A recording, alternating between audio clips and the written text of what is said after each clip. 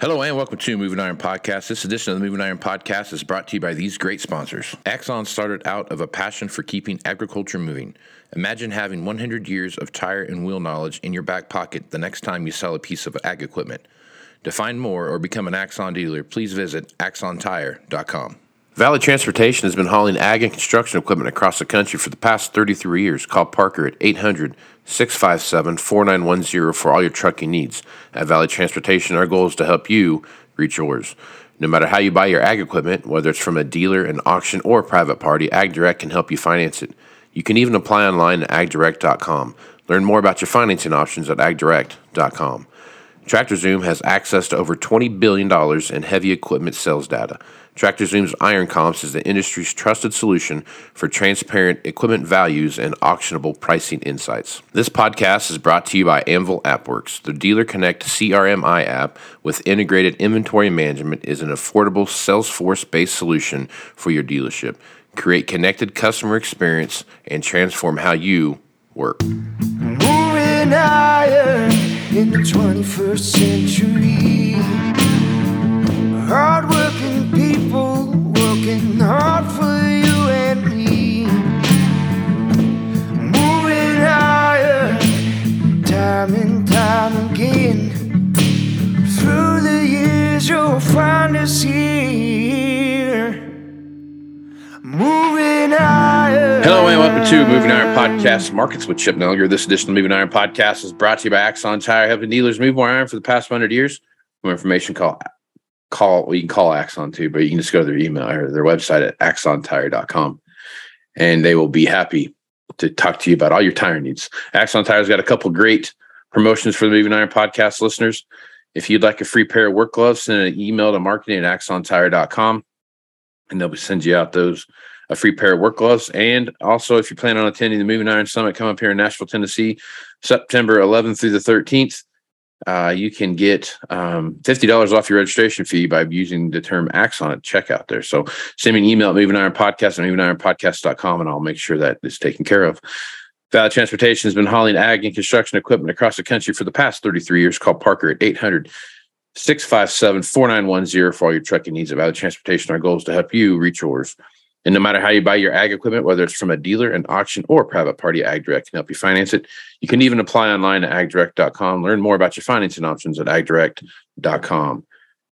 TractorZoom has access to over $20 billion in heavy equipment sales data. TractorZoom's Iron Comps is the industry's trusted solution for transparent equipment values and auctionable pricing insights. This podcast is brought to you by Anvil AppWorks. Their Dealer Connect CRMI app with the integrated inventory management is an affordable Salesforce-based solution for your dealership. Create a connected customer experience and transform how you work today. Chip is with Blue Reef Agri-Marketing out of Morton, Illinois, and he's nice enough to come on.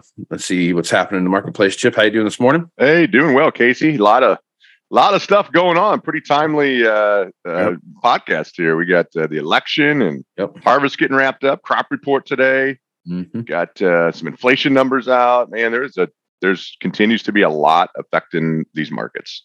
Everything's hanging on one simple thread, isn't it? I mean, it seems like you can't go anywhere without, if the crop report comes out and it's down a tenth of a bushel, is going to go, market's going to go crazy. If it's up a tenth of a bushel, it's going to go crazy in the opposite direction. The CPI report that comes out today is going to have a big impact on the outside markets and what that's going on. Yeah. You look what's going on in Brazil. They're setting themselves up for a record crop, but you go just a little bit to the south and to the east, and you run into Argentina, and they're dry as a bone, and they're all the stuff that you see happening there. So a million different things to talk about this morning, Chip, but let's talk about this report coming up first. As you take a look at what's going on there, the market, usually the November report's not a big deal. It's, you kind of lead in November and December, and then, the January one's what everyone's waiting for. But there's going to be some big implications that come out of this report, no matter what happens. If they miss the mark one way or the other, Chip. So I guess as you're looking at it, talking to the guys in the trade and those kind of things, and talking to your customer base, what do you think the market's expectations are, and where do you see that peg landing? Yeah, so a lot of confusion out there, and it really depends on where you're at, and I think your individual crop kind of clouds it, right? If you're out your way, you're looking at a horrible crop. In some cases, guys had the worst crop ever, worse than 2012. You're sitting there saying, man, this yields have to go down. And then you're over here in parts of Illinois and Indiana, and you just are finishing up the biggest crop ever, or maybe second biggest ever in some cases. And you're like, wow, this yield's got to go up. It's a fantastic crop. So, it's clouded by where you're at and what your individual crop size was. It makes it that much harder to figure out what's out there. As much as we, myself, cuss the USDA and why they do this and why they do that, and they're so stupid. The one thing that they do have is a lot of data points, right? They have a lot of samples out there. And so you got to go by it. And I think it's a little bit up in the air, and which is why a move one way or the other on yields could cause, a pretty major shift in prices in here. I slowly, though, you hit on this earlier, the world numbers might be slowly overshadowing. We had CONAB, which is kind of the equivalent, if you want to think of that, of the USDA in Brazil, sort of government, agricultural agency. They came out with some numbers, and they actually increased their planted acreage on beans. So this is starting to be a big thing. And early on, things have gone pretty well for them with their planting. They're kind of on the downside of planting. And they're right now estimate is like 153.5 million metric ton crop. A lot of that because of extra planted acreage. And, in spite of, I find it funny going off on a total tangent here. Every year it seems like, high fertilizer prices, high input prices. We're not going to expand acres in Brazil. And every year it's like 1 to 2% increase in acres, just rock solid every single year for like the last 5 years.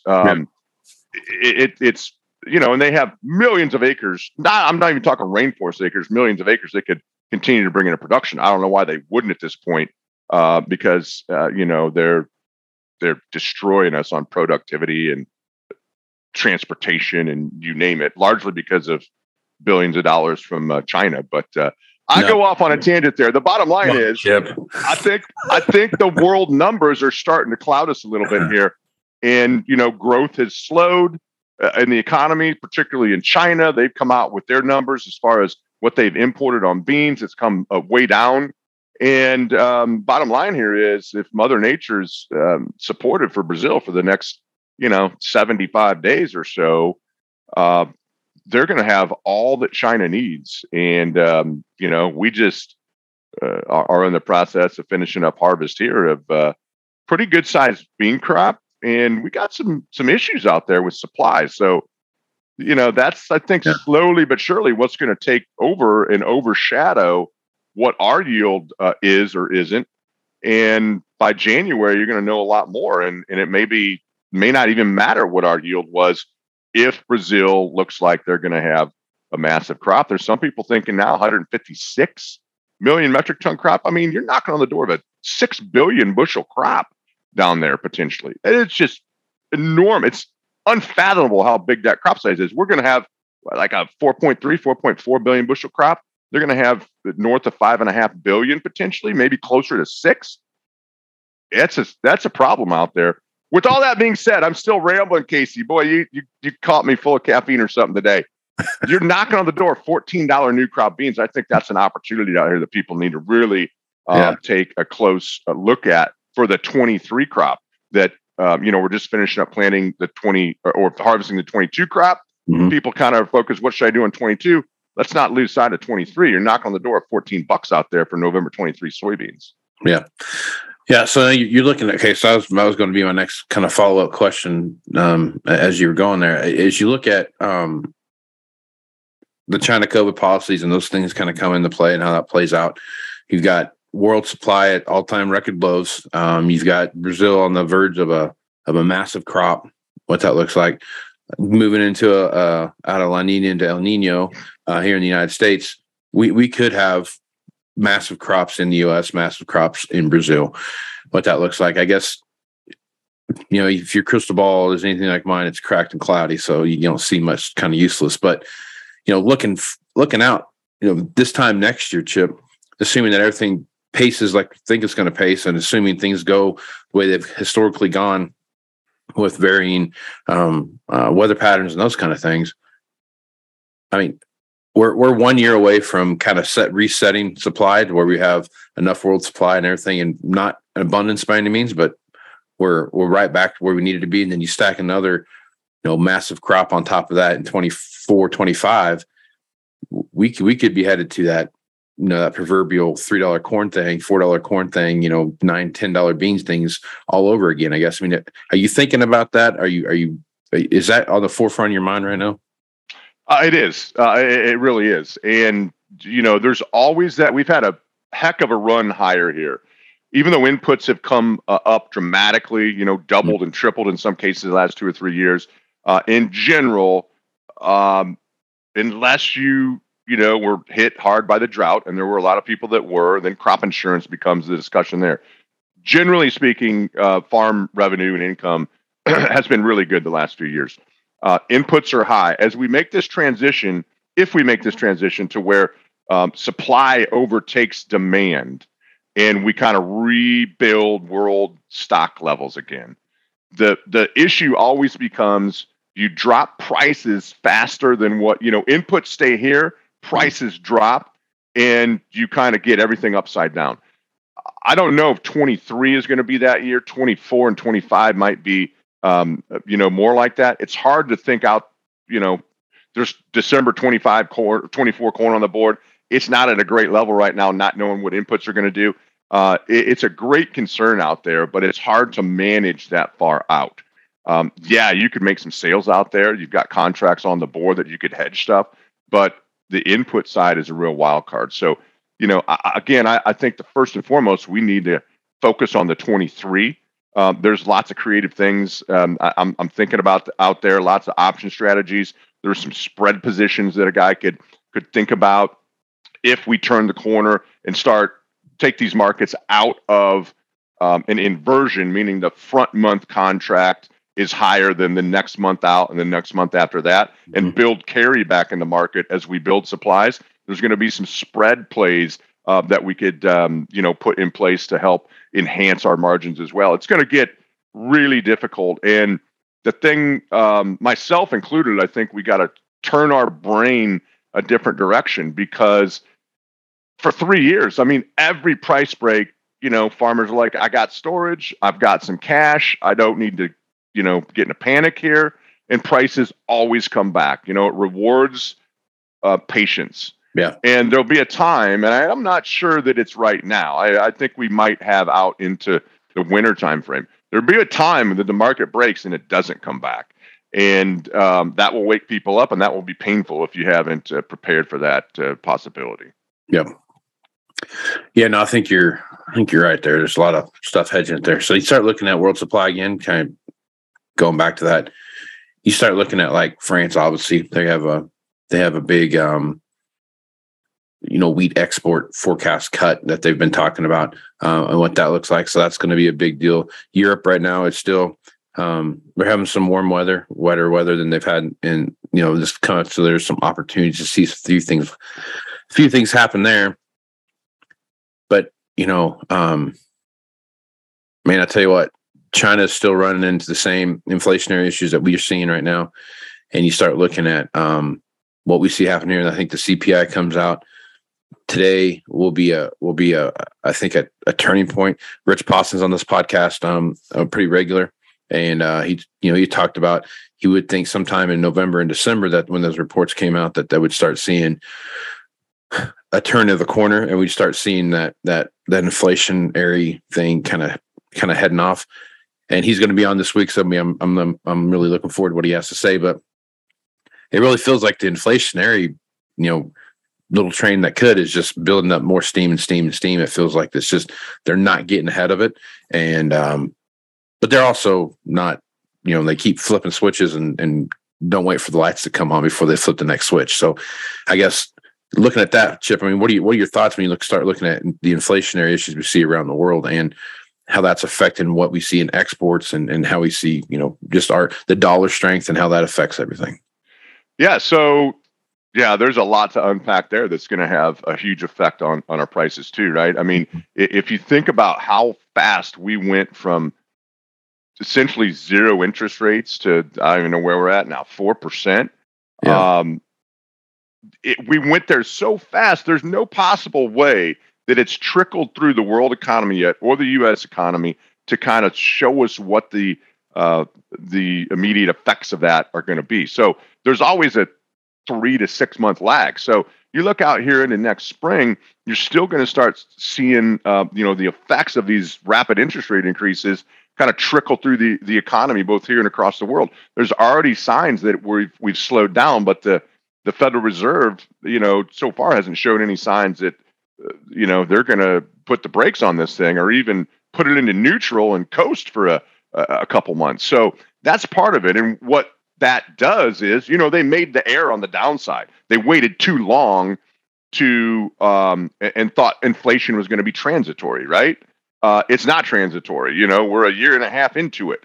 They waited too long to do it. They're probably going to err the other way and raise too fast. And then all of a sudden, you're going to see things just seize up. You might already be seeing that with some of the things out there. Some big tech companies. Facebook's going to let go 11,000 people. FedEx, some of these bigger companies, trucking companies, they're showing signs that they're slowing down. So, right in the face of the Fed saying, "Oh, we're going another 0.75%, another 0.75%. We might go 0.75% next month too, but if not, maybe 50%, or a half a basis point."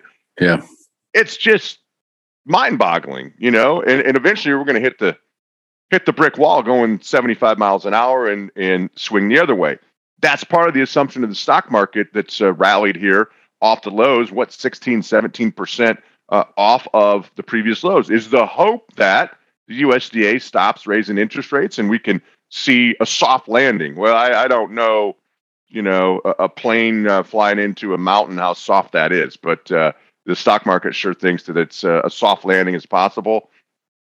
I'm not so sure about that. I think that we got bigger problems, and that's a bigger fear I have here too. We talked about if world crops grow, right? We'd have massive amounts of We've had 2 years of droughts here, 2 years of drought in South America. We had the worst drought ever, arguably, in Europe, and we have a war in Ukraine. All those things together greatly curtailed supply. So if we get back to normal and rebuild supplies at the same time that all these interest rate increases slow the world growth down, that's just going to make it that much more exaggerated. So China's a big part of this. They're trying to pull the levers and flip the switches, like you said. I don't know how successful they're going to be. They're sure not going to tell you that they weren't successful until it's a year after the fact and widely known by the rest of the world. You're not going to get the information out of them. But this thing is, I'm trying not to be too doom and gloom, but it's a little bit scary out there. What's starting to transpire. And again, I'm not saying go out today and sell 5 years worth of crops. I'm not saying that. We're going to have some opportunities, I think, but by late winter, we better have a pretty solid plan for the rest of our 22 crop, what we're going to do on 23, and maybe some ideas on how we could, in a fairly low risk way, not a zero risk, but a low risk way, be starting to think about 24 production as well. 3-4 months is a small window here, so we've got some time, but I think it is critical. It's more critical than it's been, in my opinion, in 5-6 years, to really zero in on your plan, refocus. Don't figure on these $400 or $500 net profit margins per acre anymore. If you get them, fine, but things are starting to shrink, and we got to manage for that instead of expecting $300 or $400 an acre net profit. Right. Absolutely. Yeah, no, those are all things. And the inflationary issue that we see is global. There's not a place on the planet where there's not some level of an inflationary issue going on right now. So, all right. So speaking of inflation and what that does, you start looking at the price of proteins, whether it's pork or beef or chicken or whatever it is that you got out there. They're all very widely infected by this inflation thing, right? So I guess looking at the cattle market right now, Chip, had a great day Monday. Saw a few things kind of bounce around yesterday, but for the most part, the cattle price has been holding in there pretty aggressively. Yeah, they have. And surprisingly, in spite of some big numbers of cattle on feed, we continue to see breeding stock liquidated. That's, going well past a year now, a couple years into this drought in a lot of areas. And so far, we've held this thing together really well. High feed ingredient costs, I know that. We're crimping the margins just a little bit. But in that same discussion we're having about slowing world growth potentially, really could be a concern on the livestock side. So, again, no different from a grain producer. Right. You got to have a plan. You got to, know your margins. You got to lock them in when you've got it. The strategies out there to retain upside or capture upside if prices do continue to rally, but lock the downside price risk in and lock profits in when you see it. It's going to be a really difficult time. It's already challenging for the livestock producer, whether you're, poultry, pork, beef, high feed costs. The poultry guys now kind of fighting this avian flu in areas. Not a good situation there. And, it's difficult, but hopefully we can start seeing some better rainfall and get this cow-calf guy healed up a little bit, get some better grass and pasture conditions, and allow him to get some cows back out on the pasture. And it's going to take a few months to do that, but slowly but surely, hopefully we can heal things back up. But no changes there. I mean, it's going to be a treacherous ride based on, inflation and world growth and, how much higher interest rates are going to slow the consumer down, and demand's the big piece of that puzzle that we don't know going forward based on world economies. Yep. That is a very good point. Chip, as you're looking around at the hog market right now, what do you see happening there? Yeah, I kind of same thing. We haven't, due to inflation numbers and, supply of building materials and labor, we haven't increased the hog herd as much as you might expect. So on the one hand, things look really good out there.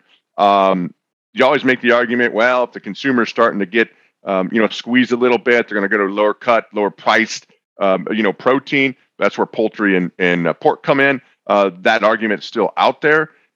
But again, I think we got to watch this really closely. There's some pretty good levels that we've seen, out there clear out into next spring and summer. I think we need to keep a close eye on that. And, yes, it looks bright out there. I don't think you're going to see a lot of expansion in hogs. It's going to keep the supply kind of tight, but the supply is only part of it. And the demand's the other part of that, again, is the wild unknown in here.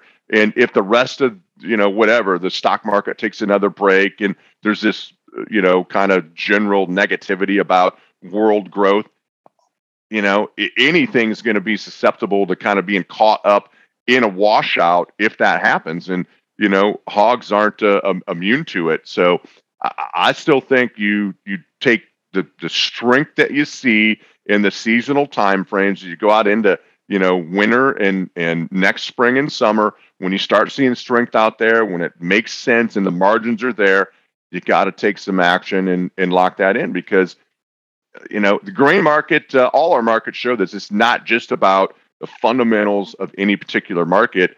There's things out there that make, in some cases, no difference to our markets. But since everything's so interrelated and these funds are trading this, massive amount of leverage money, and the money flows in and out of markets really quickly, no market is immune to, getting caught up in a washout. And, grains, hogs, cattle, it doesn't matter.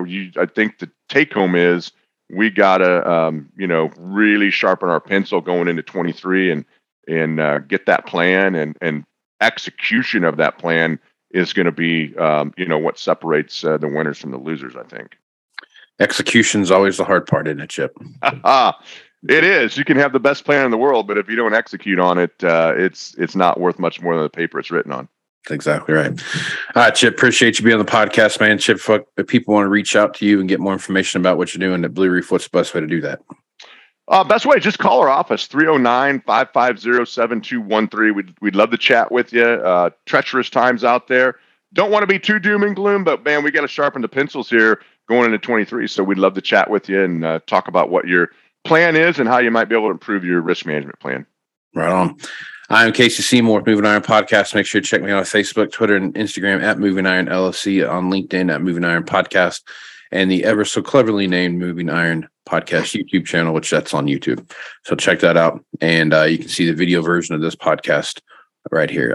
Anything Moving Iron related, check out movingironllc.com for all the latest information, blog posts, the entire podcast library, as well as information from Moving Iron Summit. That'll have some information up there here directly. So with that, I'm Casey Seymour with Chip Nellinger. Let's move some iron, folks. Out. Axon started out of a passion for keeping agriculture moving. Imagine having 100 years of tire and wheel knowledge in your back pocket the next time you sell a piece of ag equipment. To find more or become an Axon dealer, please visit axontire.com. Valley Transportation has been hauling ag and construction equipment across the country for the past 33 years. Call Parker at 800-657-4910 for all your trucking needs. At Valley Transportation, our goal is to help you reach yours. No matter how you buy your ag equipment, whether it's from a dealer, an auction, or a private party, AgDirect can help you finance it. You can even apply online at agdirect.com. Learn more about your financing options at agdirect.com. TractorZoom has access to over $20 billion in heavy equipment sales data. TractorZoom's Iron Comps is the industry's trusted solution for transparent equipment values and auctionable pricing insights. This podcast is brought to you by Anvil AppWorks. The Dealer Connect CRMI app with integrated inventory management is an affordable Salesforce-based solution for your dealership. Create connected customer experience and transform how you work. Moving iron in the 21st century.